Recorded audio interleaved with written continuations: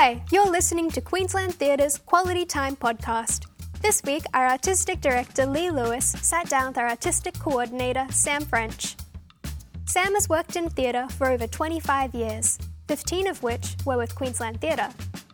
Her current role predominantly looks after casting, copyright, and third-party intellectual property. She comes from a stage management background, but like most people in our industry, began her journey imagining she'd be an actor, which, she's glad to say, didn't last long. Now she opens doors for other actors to pursue their dreams of being on stage. Enjoy!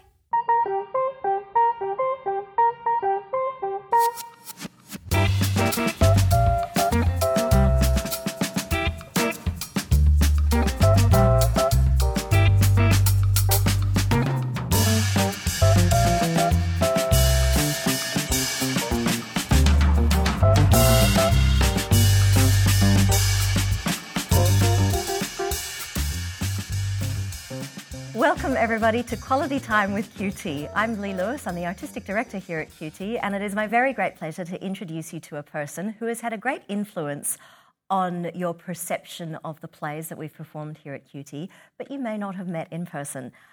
I am talking about Sam French, and she is part of our programming team here at QT, who is largely involved with the casting of all of our shows. So for a lot of actors, she is the first point of contact with the company, and is deeply involved in all of the conversations that go on about who would be the right person for a role. It's a mysterious and dark art, casting. A lot of directors say most of the work is done in the casting. If you find the right person for a role, that makes the plays work. And I've never worked with any casting director who has worked the same way. And I think it's something that you build up over years. Sure. is how you work. And so I guess I'm going to start with that, Sam. How long have you been with the company, and at what point did you start dipping your toe in the tricky waters of casting? Well, I actually started with the company back in 1998. Oh my God! As an assistant stage manager. Okay. And so I've actually worked under 5 artistic directors with the company. It wasn't a continuous period from then to now, but 6 years in stage management, where I was observing rehearsal rooms, understanding the fundamentals of what good actors did in a room, the relationship that a director would have with an actor. So from an observational point of view, that was kind of like the very beginning of what's informed how I've become this role now. And then about almost 10 years ago, coming up to my 10th year, I came back as an artistic administrator. And through that process, it was initially just the templative contracting with agents and artists and calling for submissions for auditions, for general auditions, and getting to know that kind of side of the very starting conversations with actors. And through that process, I became more and more involved in the audition process, such that I no longer just administrated them, but I also moved into sitting into the room and having an opinion, and being considered in my opinions. And then from there, it developed. I've got a passion for researching actors specifically, voraciously reading plays and getting a handle on characters, and then trying to find who that person was likely to be out of the book of actors that we had, who we recognised were skilled for our shows, and then bringing them in for show auditions and sharing that response with the directors, who obviously are interested in the relationships that an actor has with them and how they might work together in a rehearsal room. So it's kind of going full circle.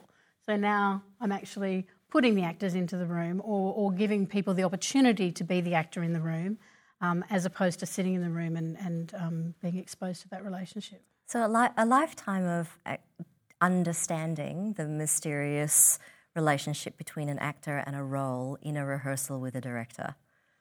Yeah, and I did acting training myself back in the mid-80s. So again, about understanding the skill set that's required from an actor. That happens quite a lot, doesn't it? That people start in acting because they actually... it's one of the easiest things we see about our industry. We see the actors on stage and we think, oh, I like theatre, so maybe I should act.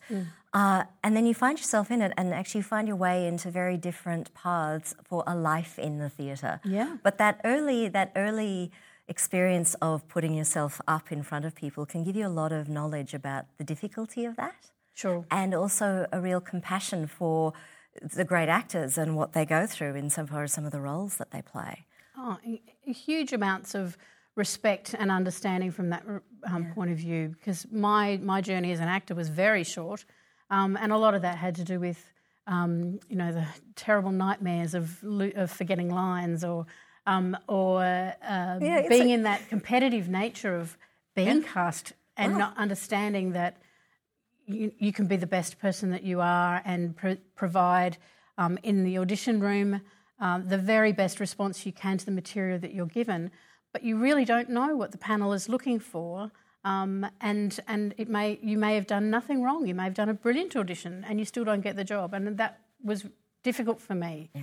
So sitting now on the other side, the actual working different. life of an actor in that way can be very brutal. And if you don't find a way to manage that in a healthy way for yourself, you are better to find another path because that never changes. Yep. That question of you might be really great but just not right for that role, and we use that phrase a lot, just not right for the role. What does that even mean? You know, there are jokes about, taller, shorter, more blonde, more brunette. But actually it's not about that. It's actually, there is a mysterious match between a character, an actor and a director. And it is a bit mysterious. And I'm very comfortable talking about that mystery place. It's not a touchy-feely thing, it's an instinct. Yes. And what that instinct is to know what that particular actor will bring to a role, you might not even have thought about it until you see that actor.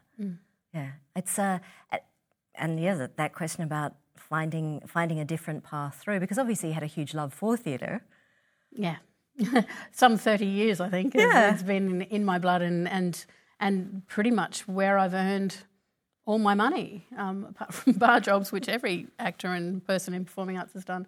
So the idea of get a real job never appealed to me. But it has been a real job. It has. And it evolves over time. I started as an actor as well, and it was really interesting to me because something in me was craving more control, which you just don't have as an actor. You submit to both the writer, the director, and the production circumstances that you're in. You submit your craft to that.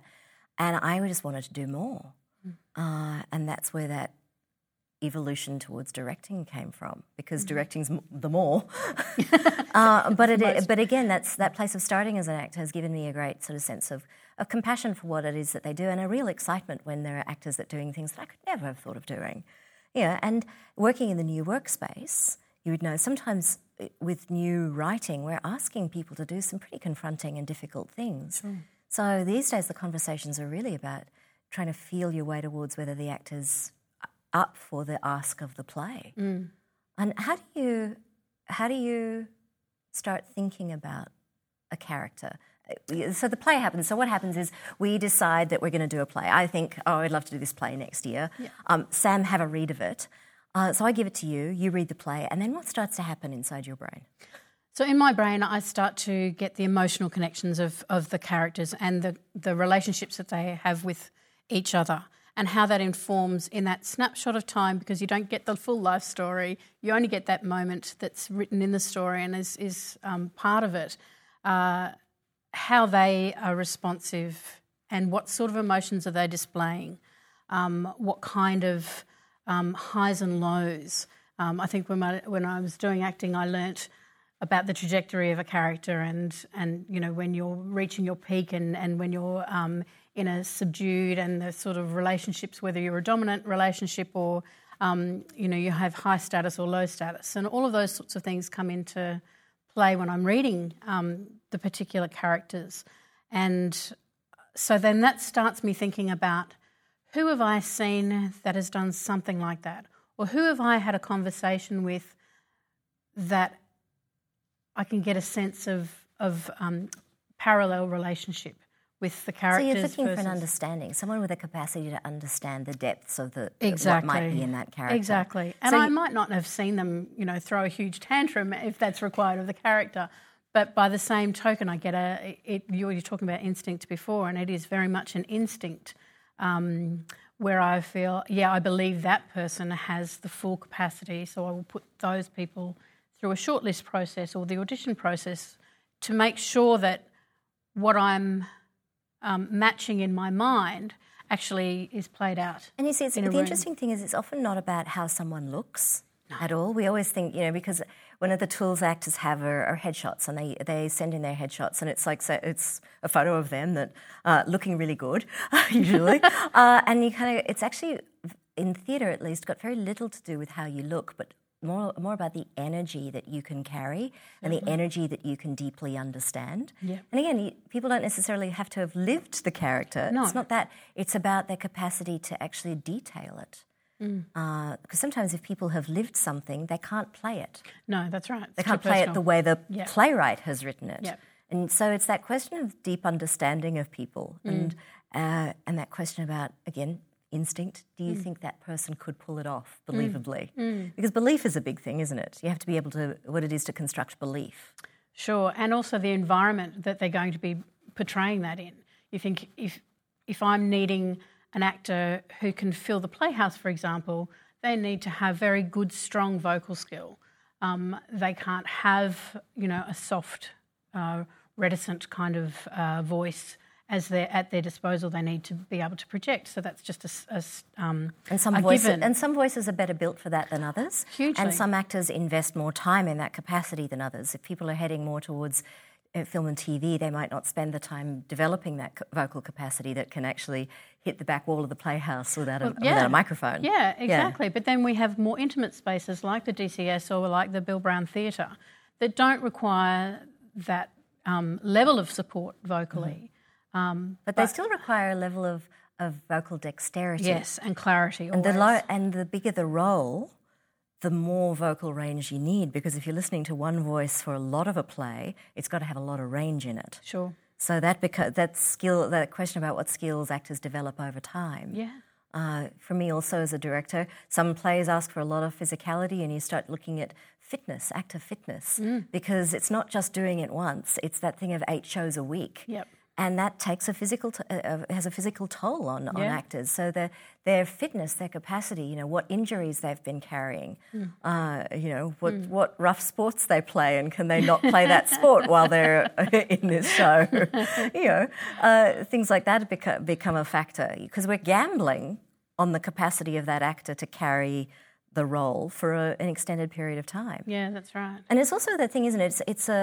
It's not the actor alone, it's them in combination with other people. So that's what you're doing as well. Yeah. When you're thinking about a particular character and then the actor that could be that character, once we start working down character lines, then we start looking at combinations. Yes. And that's where it gets really interesting. Yeah, it does. You can't always be informed by having seen an actor work with another actor who you might be thinking about, so you don't know if there exists a relationship, if there's any untoward relationship that you need to be aware of. And all thought of that. I have a couple of very funny stories. But, as a starting out director, I didn't know actors. Yeah. I only just saw them and, I didn't know them as people. And so I would imagine various combinations of actors. And I remember talking to an artistic director and saying, this person would be great with this person. They'd be wonderful in this role. And they went, yeah, they used to be married.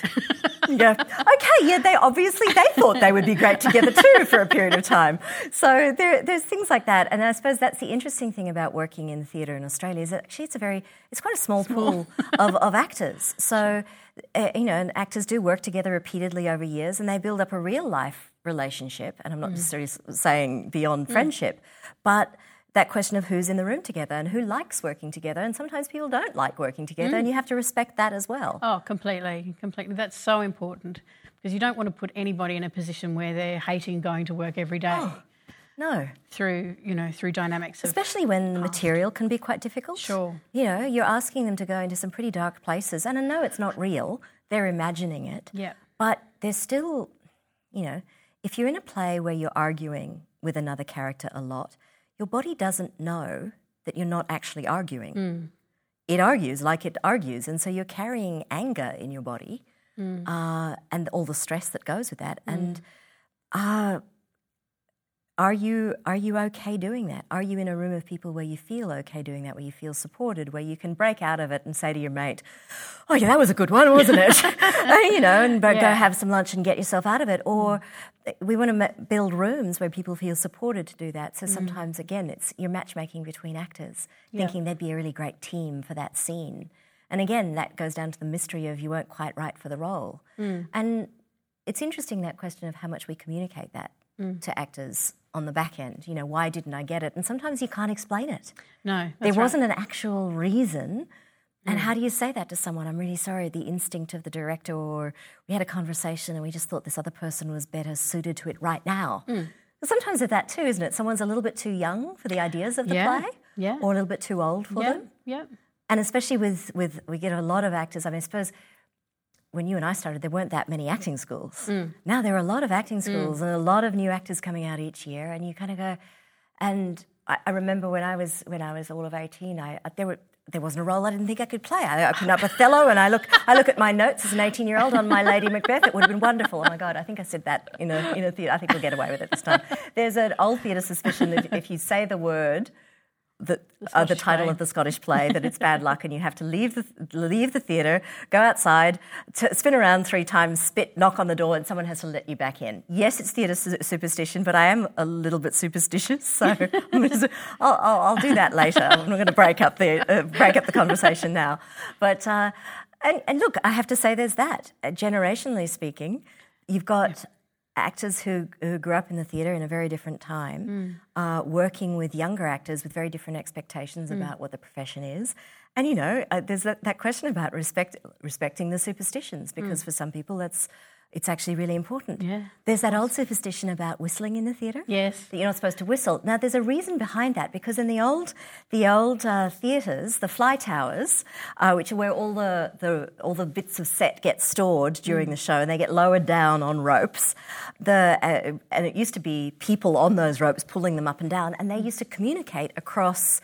Where before we had electronic communications between all the teams backstage, they used to communicate with whistles. And the whistle was how the flyman would signal for something to be flown in. Now, actors stand on stage and they have to trust the flyman because things can drop on their heads. Yeah. And if they're not in the right spot and a wall comes in, that wall can hit them. And I actually had a friend who was hit by a wall once. It was terrible. They're heavy pieces coming in.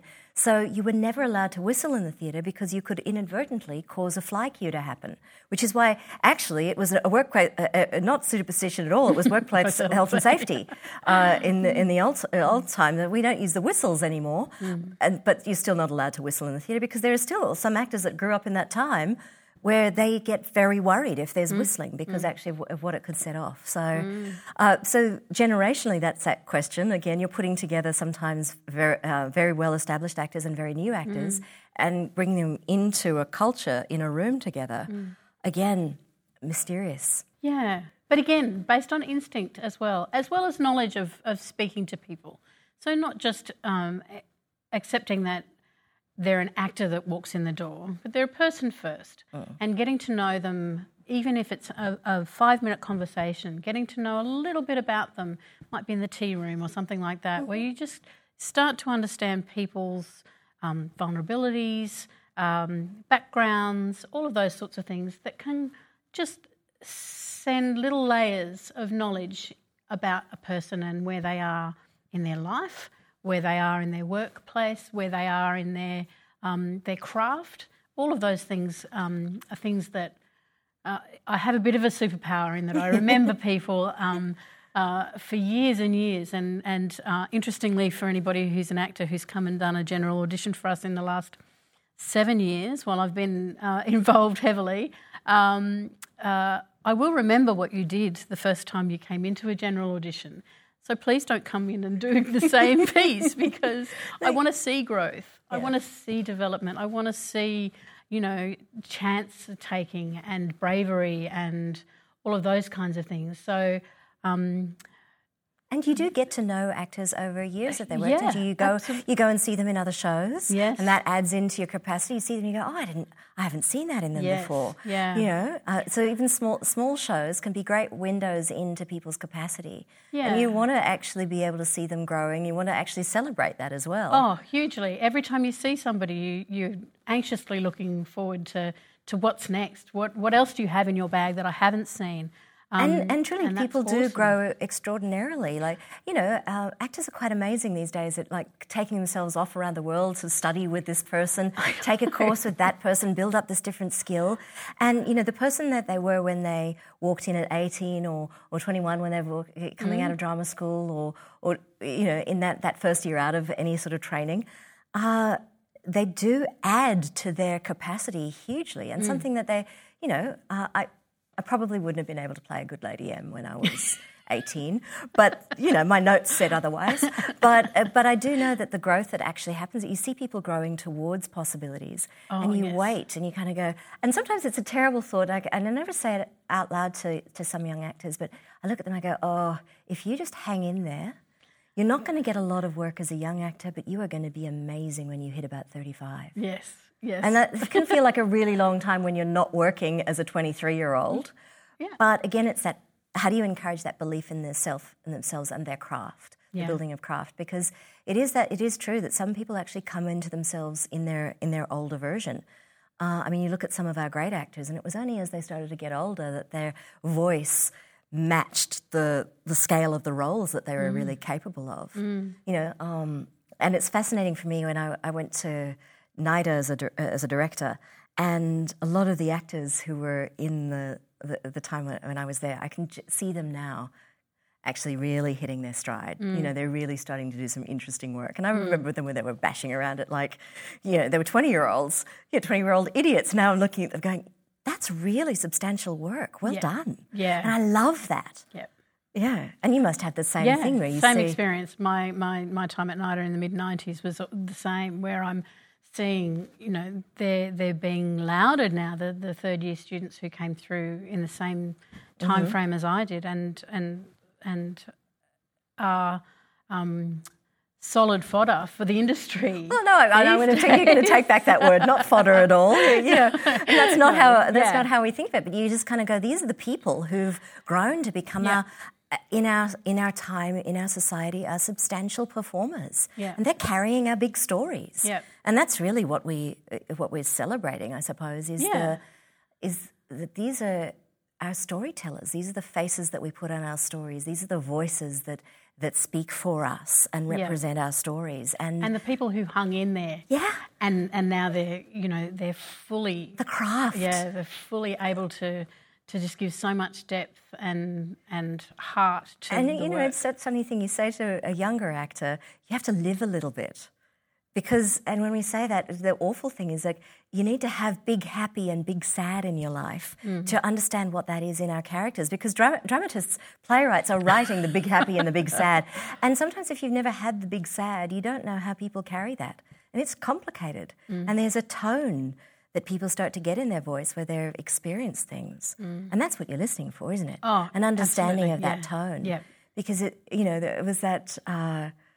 there are beautiful things. Like I loved watching Alison Bell when she started doing that ABC series about mums, and I knew that she'd had a child, and she was channeling her very own desperation as a new mother with the world and what this meant. Can you mimic it? Yes. I don't think you have to have lived everything, but there's lived experience that, the tone of a mother, I tell you, there's something in that. And yes, it gives a truth. There's a truth. And I celebrate the craft of actors who can imitate, and that is a very big difference. We used to call it character actors and lead actors, really, insofar as the different tonalities that you could carry. But the character actors were where we were looking for the life experience in a lot of situations, isn't it? Oh, yeah, definitely. And that thing of transformation, yes. That's what a character actor used to be able to do, is transform from one character to another. And sometimes you wouldn't even realise that the same actor was playing the same character or a different character. You go, oh my God, that was that person in that play? And I think that's the old school theatre acting, is that transformation. Yeah, and it's actually something that I still use with our general auditions when people come in, because if I didn't know them, if I haven't seen them in anything, then this is the first time that I'm getting that opportunity to start that relationship with them.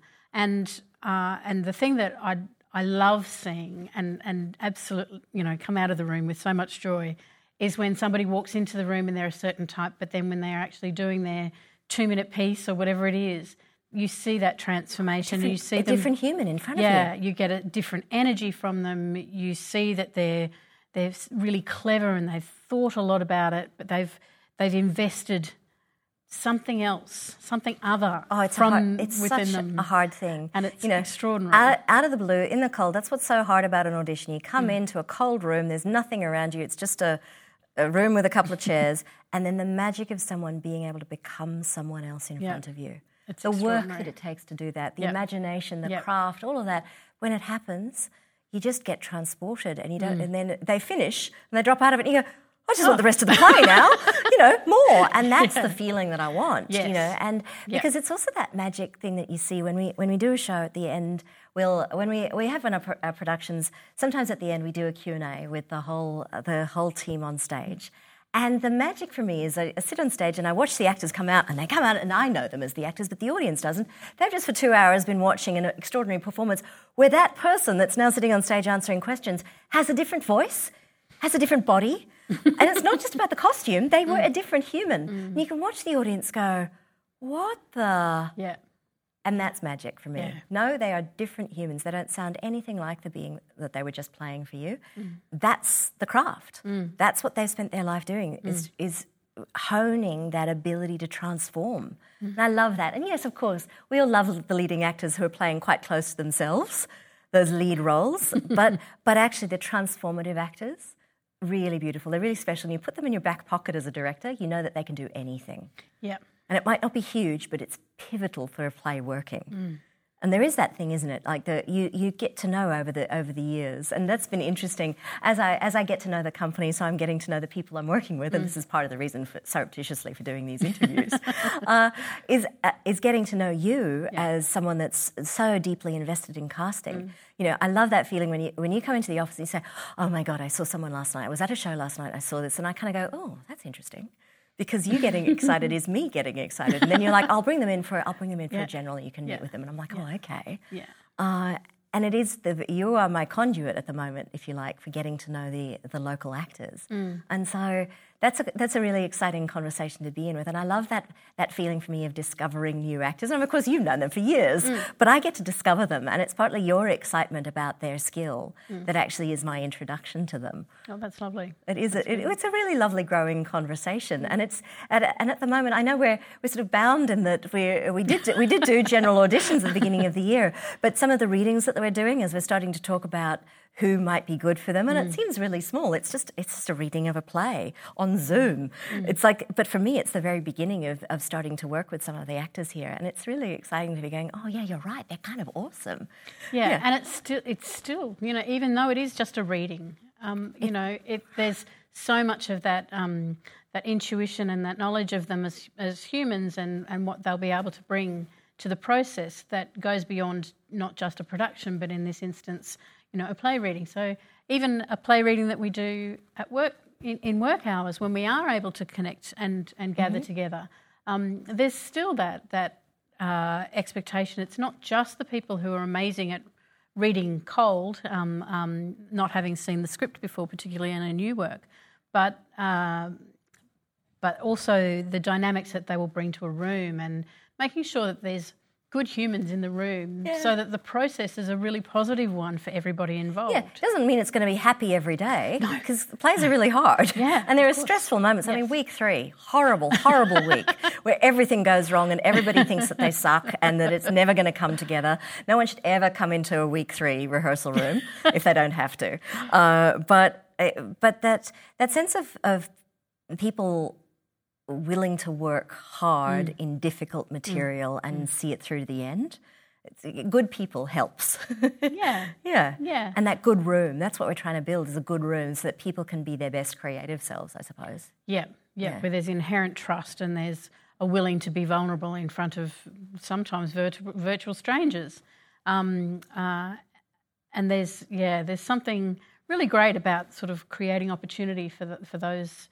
Do you get that thing where rehearsal process has gone really well and you've been instrumental in pulling together that team? Do you kind of go, give yourself a gold star and kind of go, I helped pull that off? A little bit, because at the end of the day, you could substitute any one of those people in that room. It's true. We've got so many good actors in this city and in this country. Yeah. You kind of go, there isn't the right person, there's the person that you choose, and that person brings certain things. Another person would have done something else, and the play would have been a different shape. Yeah, exactly. It wouldn't be right or wrong, it would just be different. Yeah. And so there's not too many opportunities where you go, oh, totally aced this one. It's nice when something does come together, and when you sit in a production where all of the elements come together, all of the artistic vision of the play, the casting, the story, everything comes together. That's one of those particular productions, and that's what every production strives for, but they don't always reach it. But there are some shows where you just go, there was a harmony fundamentally with every single aspect of that particular production.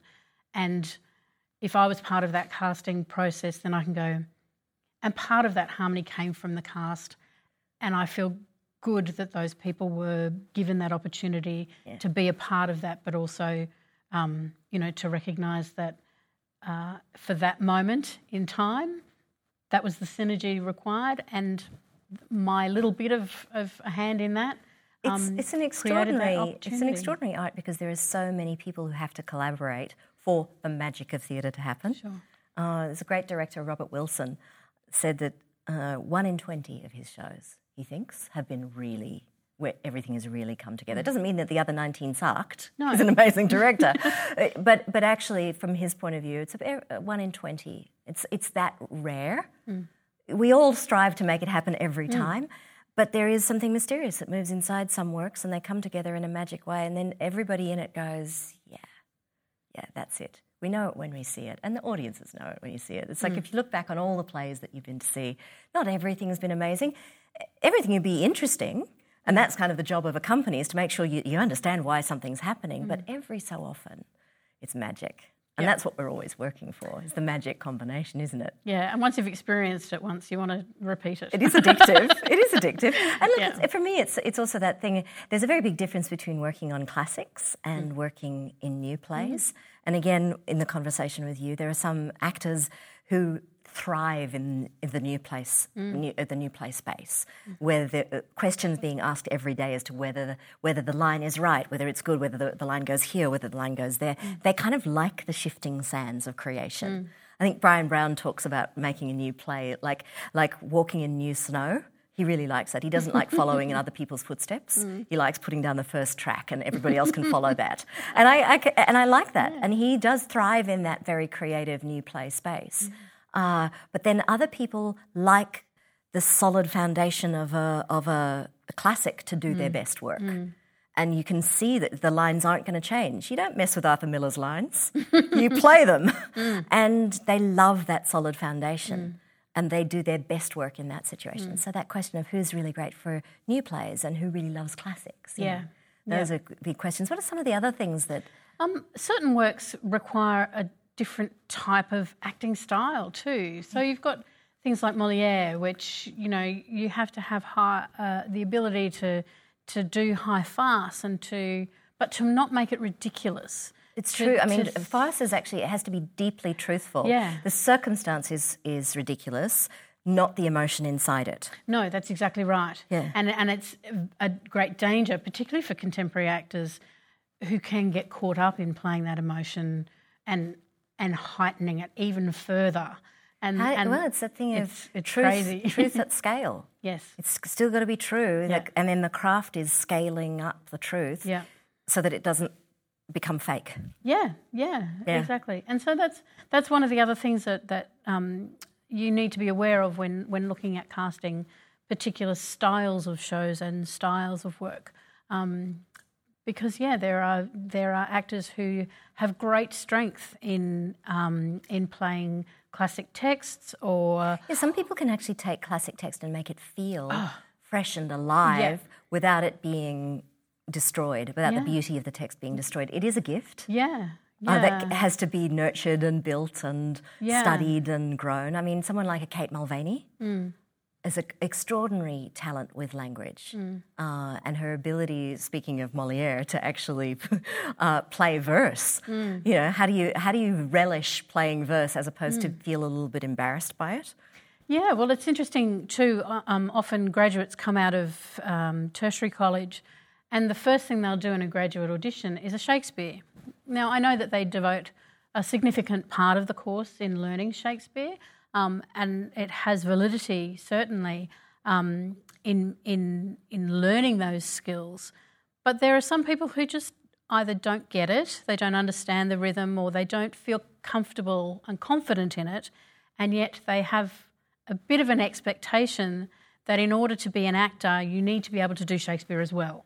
So they'll come in and do a graduate audition with a Shakespeare that they hate, but they feel like they have to do it, and you know, a contemporary piece where they are extraordinary and they show abilities and joy playing within that world, and are so very disconnected and have a misunderstanding perhaps, or just a dislike for Shakespearean work, and so in choosing to do that, they've kind of given themselves a little bit of an injustice through that process, because they could have given two really amazing pieces and been considered even higher. You know, it's also interesting for me. I always get interested when people work in an audition space to find some new Australian work that I haven't seen before. That's great. You know, and I don't mind seeing some of the great Australian plays at all. Like, you know, there's some, you know, Michael Gow, gorgeous, and I love whenever someone says, "Oh, I'm doing a piece from Michael Gow," you go, "Okay, great," and I love seeing it. But I love seeing them work in Australian work as well. So it's not only about finding a play from overseas, and but actually, because there's something about playing Australian work. We know these people. They're not people on the other side of the planet who behave in unfathomable ways that are interesting and cool, but we don't know those people. You've got to be brave to work inside your own language, contemporary Australian work. And there's some really interesting work out there, and I'm always interested by the actors that make the effort to find some really good Australian work that they really connect to. Yeah. I always get quite excited. And I have to say, I send emails to the playwrights and say, I saw a piece of yours today, and actually it was really wonderful. Yeah. And I love seeing those bits come alive. Yeah. Yeah. And people say to me, sometimes there are pieces that are done a lot. Yep. And people say to me, "Oh, does it bother you seeing it again and again?" I said, no, actually, they're really hard to do. And if they're popular ones, but when someone lands it and I haven't seen it in that way before, it's a sort of mental real hats off to that person for showing me something that I haven't seen. You know, there are some great Australian plays from a few years ago, something like a Reuben Guthrie, which got a very tempting monologue in there for young men. And then The Seed, Kate Mulvaney's The Seed, has got a great monologue in there. They're incredibly difficult pieces. But people get attracted to them. Back to the Lady M story, you think you can do it. But they're like jumping off a high diving board, and and yes, I might have seen a lot of them, but there is that moment when someone puts something into there, an understanding in there, and you go, "Oh, hello, you're interesting." Yes. Yeah. So it's not always about seeing stuff that I haven't seen before, but seeing something inside something I'm very familiar with. Yeah. It's just that surprise where I didn't expect that. Yeah. And that's I often I can't help it. I'm a very emotionally available person, and so in the audition rooms I will often sit with a box of tissues because... Oh, I'm with you. So it's actually kind of ridiculous, the two of us working together, because actually we have to have the tissues then. She'll well up, and if she goes, I go, and then we're crying, and then you've got an actor looking at us going, "Are you nuts?" Like, it was really nice, thank you. But again, I trust that. Yeah. If you can, like in a room with fluoro lights and a blue plastic chair, if you can actually have an emotional impact, then you're going to be fine when you're on a stage with all the lights around you. That's exactly right. Yeah. That's exactly right. I mean, but there are other methods. But then there are other actors, and then again, that comes down to the overtime knowledge in the casting of work here. There are other actors who are terrible at auditioning. Yep. You see them, but they're terrible at it. And then you see them on stage, you go, "You're really good." Like a very good friend of mine from many years ago working in New York was one of the great actors of New York. Terrible auditioner, and everybody knew it. But he needed that it be the casting person in the room that says to the director, they're terrible at auditions, get him in again. Get him in again and start to have the conversation with him, and you'll see over the course of a number of different auditions, you'll see the work grow. But he just can't do that cold first audition. But you see, that's the knowledge of the person, and again, in the acting community, trusting, we're looking for you to be great. We're not looking for you to fail. We're looking for you to actually do your best work, and for us to go, oh yeah, right. So we're looking for that knowledge. Yeah, and every person that comes into the room, you've already gone through the process of selecting a small snapshot of the industry that's available to bring into the room what you're hoping desperately to see. And so there's an investment on our part already before they've even entered the room that we expect or we hope that they're the person who are actually going to get the role and do the job and, and succeed in that process. And so it's a beautiful sort of tenterhooks moment when you say, okay, and we're going to listen to that scene that we've already heard 5, 6, 7 times before, depending on the number of people we're seeing, and you see somebody nail it, and you go, oh, I knew out of this group of people somebody would rise to the top, or that there might be a couple of versions that we can now sit and go, they were all amazing. Which version do we want? Yeah, and that's where it becomes awesome. Combinations with other people, isn't it? And again, how heartbreaking is that? Because you have a group of actors who all did amazing work. Yep. It can only be one. So what are the factors? And you kind of go back to people and say, you were really great. Yep. But again, also it's that funny thing, isn't it? I see people in auditions and I know really quickly that it's not going to be them for this, but I kind of go, oh, there's that other play. And if I'm doing that, I tuck them in the back of my little Rolodex in my head. I did actually notice the notes. Yeah, notes just that little thing where I kind of go, oh yeah, just keep them in mind for that. And I don't forget that because you're working on all the plays at the same time you're working on one play. And I had an actor who said to me, I walked out of that audition and you said, I'm really looking forward to working with you. And I hung on to that. It took 5 years, but you meant it, didn't you? I said, yeah, I did. I was actually genuinely looking for the right role for you because there was something in you that I really wanted to work with. And when I finally, that was it, that match happened. And I kind of went, yeah, and it's true. It was great. And he was great in it. And he said, I got to the point, it was 5 years, I started to think he actually didn't mean it. It was just one of the things that you say. And I was like, no. I'm actually really careful when I say that because I do mean it, but sometimes it takes a long time to find that right time, that right role and that right combination. But you do. You never forget good bits in people's performances. No, that's right. And in a company that only puts on, 8 plays a year on average, and knowing how many roles that means equating across the year, how many local roles, how many interstate roles, how many, you realise that there's so few jobs. There's always going to be so few jobs for the number of actors that want those jobs.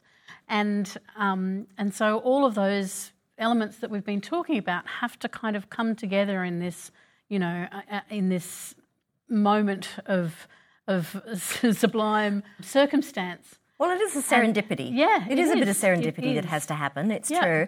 And look, it is that question that, look, we're going into a very different time next year. Who knows how we'll be working, what we'll be able to work on, what kind of money will be left both in the theatre companies affording to put on plays, but also in the community. Who's going to be able to afford to come? It depends on how these next few weeks unfold. So we are in an uncertain time at the moment. But that question again, you're talking about how many roles are local actors. How when we're doing co-productions with companies out of state, that provides extraordinary opportunity to actors to go from Brisbane to other audiences and to have other audiences discover how amazing they are. So the nature of the opportunities can be so different. I don't think there's going to be a lot of co-production work next year because that question about getting on planes and crossing borders and how much we can trust that. And, I know there are a lot of local actors going, great, maybe there'll be more roles. I go like, yes, but there'll also be less opportunity for exposing those talents to the rest of the country. So swings and roundabouts in the time that we're going into. And, I had, a beautiful executive director, Amanda Jolly, come to me and say, budget-wise, I don't know whether there will be even money for sets. I'm like, it's okay. There's some great players I know that don't need sets. So we're in a time where we're going to be actually going back to basics a little bit insofar as how we make theatre. And that'll be really interesting to go on that journey with this company as well and with the audience, where we might not be able to afford to do the big spectacles or as many of them next year. So what does that actually mean for the way that we work and the type of work that we do? So our relationship, again, when there's less work happening, becomes incredibly important. So, I'm saying to everybody, be really nice to Sam in Foyers, because she's your way in. No, I joke about that. But, the whole company is filled with people who love theatre and go to see theatre around town. And the lovely thing is that when anyone comes into the office in the morning and says, I saw this really great show, everybody goes, oh, yeah, really? And tries to to see it. And if I didn't get to see it, but you said it's great, we all trust each other. Yeah, that's because true. that thing of, everybody's taste, so you kind of go, oh, yeah, they're really good at spotting this kind of thing. You go, okay, great. So it is a pooling of knowledge. So it is that. And the lovely thing I found in meeting the artists of Brisbane is that all of the artists here are really generous. Everyone goes to see everybody's work, and they always recommend other people as well. It was not surprising to me, like even in the auditions, people saying, oh, you've got to see so-and-so, she's really good. And you kind of go, that's really, again, a community it's not like the image that sometimes the arts have of being really competitive. Yeah, of course there's competition. There's competition in every industry. But what there is here is a real generosity of spirit, and especially in the performing community.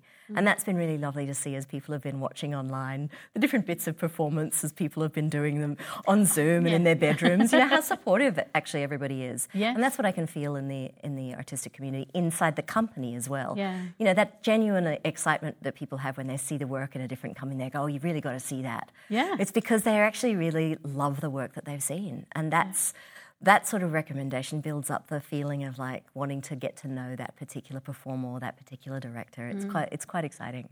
Yeah, and it speaks too of the closeness of the community that we often refer to our artistic community in Brisbane. There are so many people who have worked predominantly for one company or are known as independent artists who create their own work and do a really great job of that.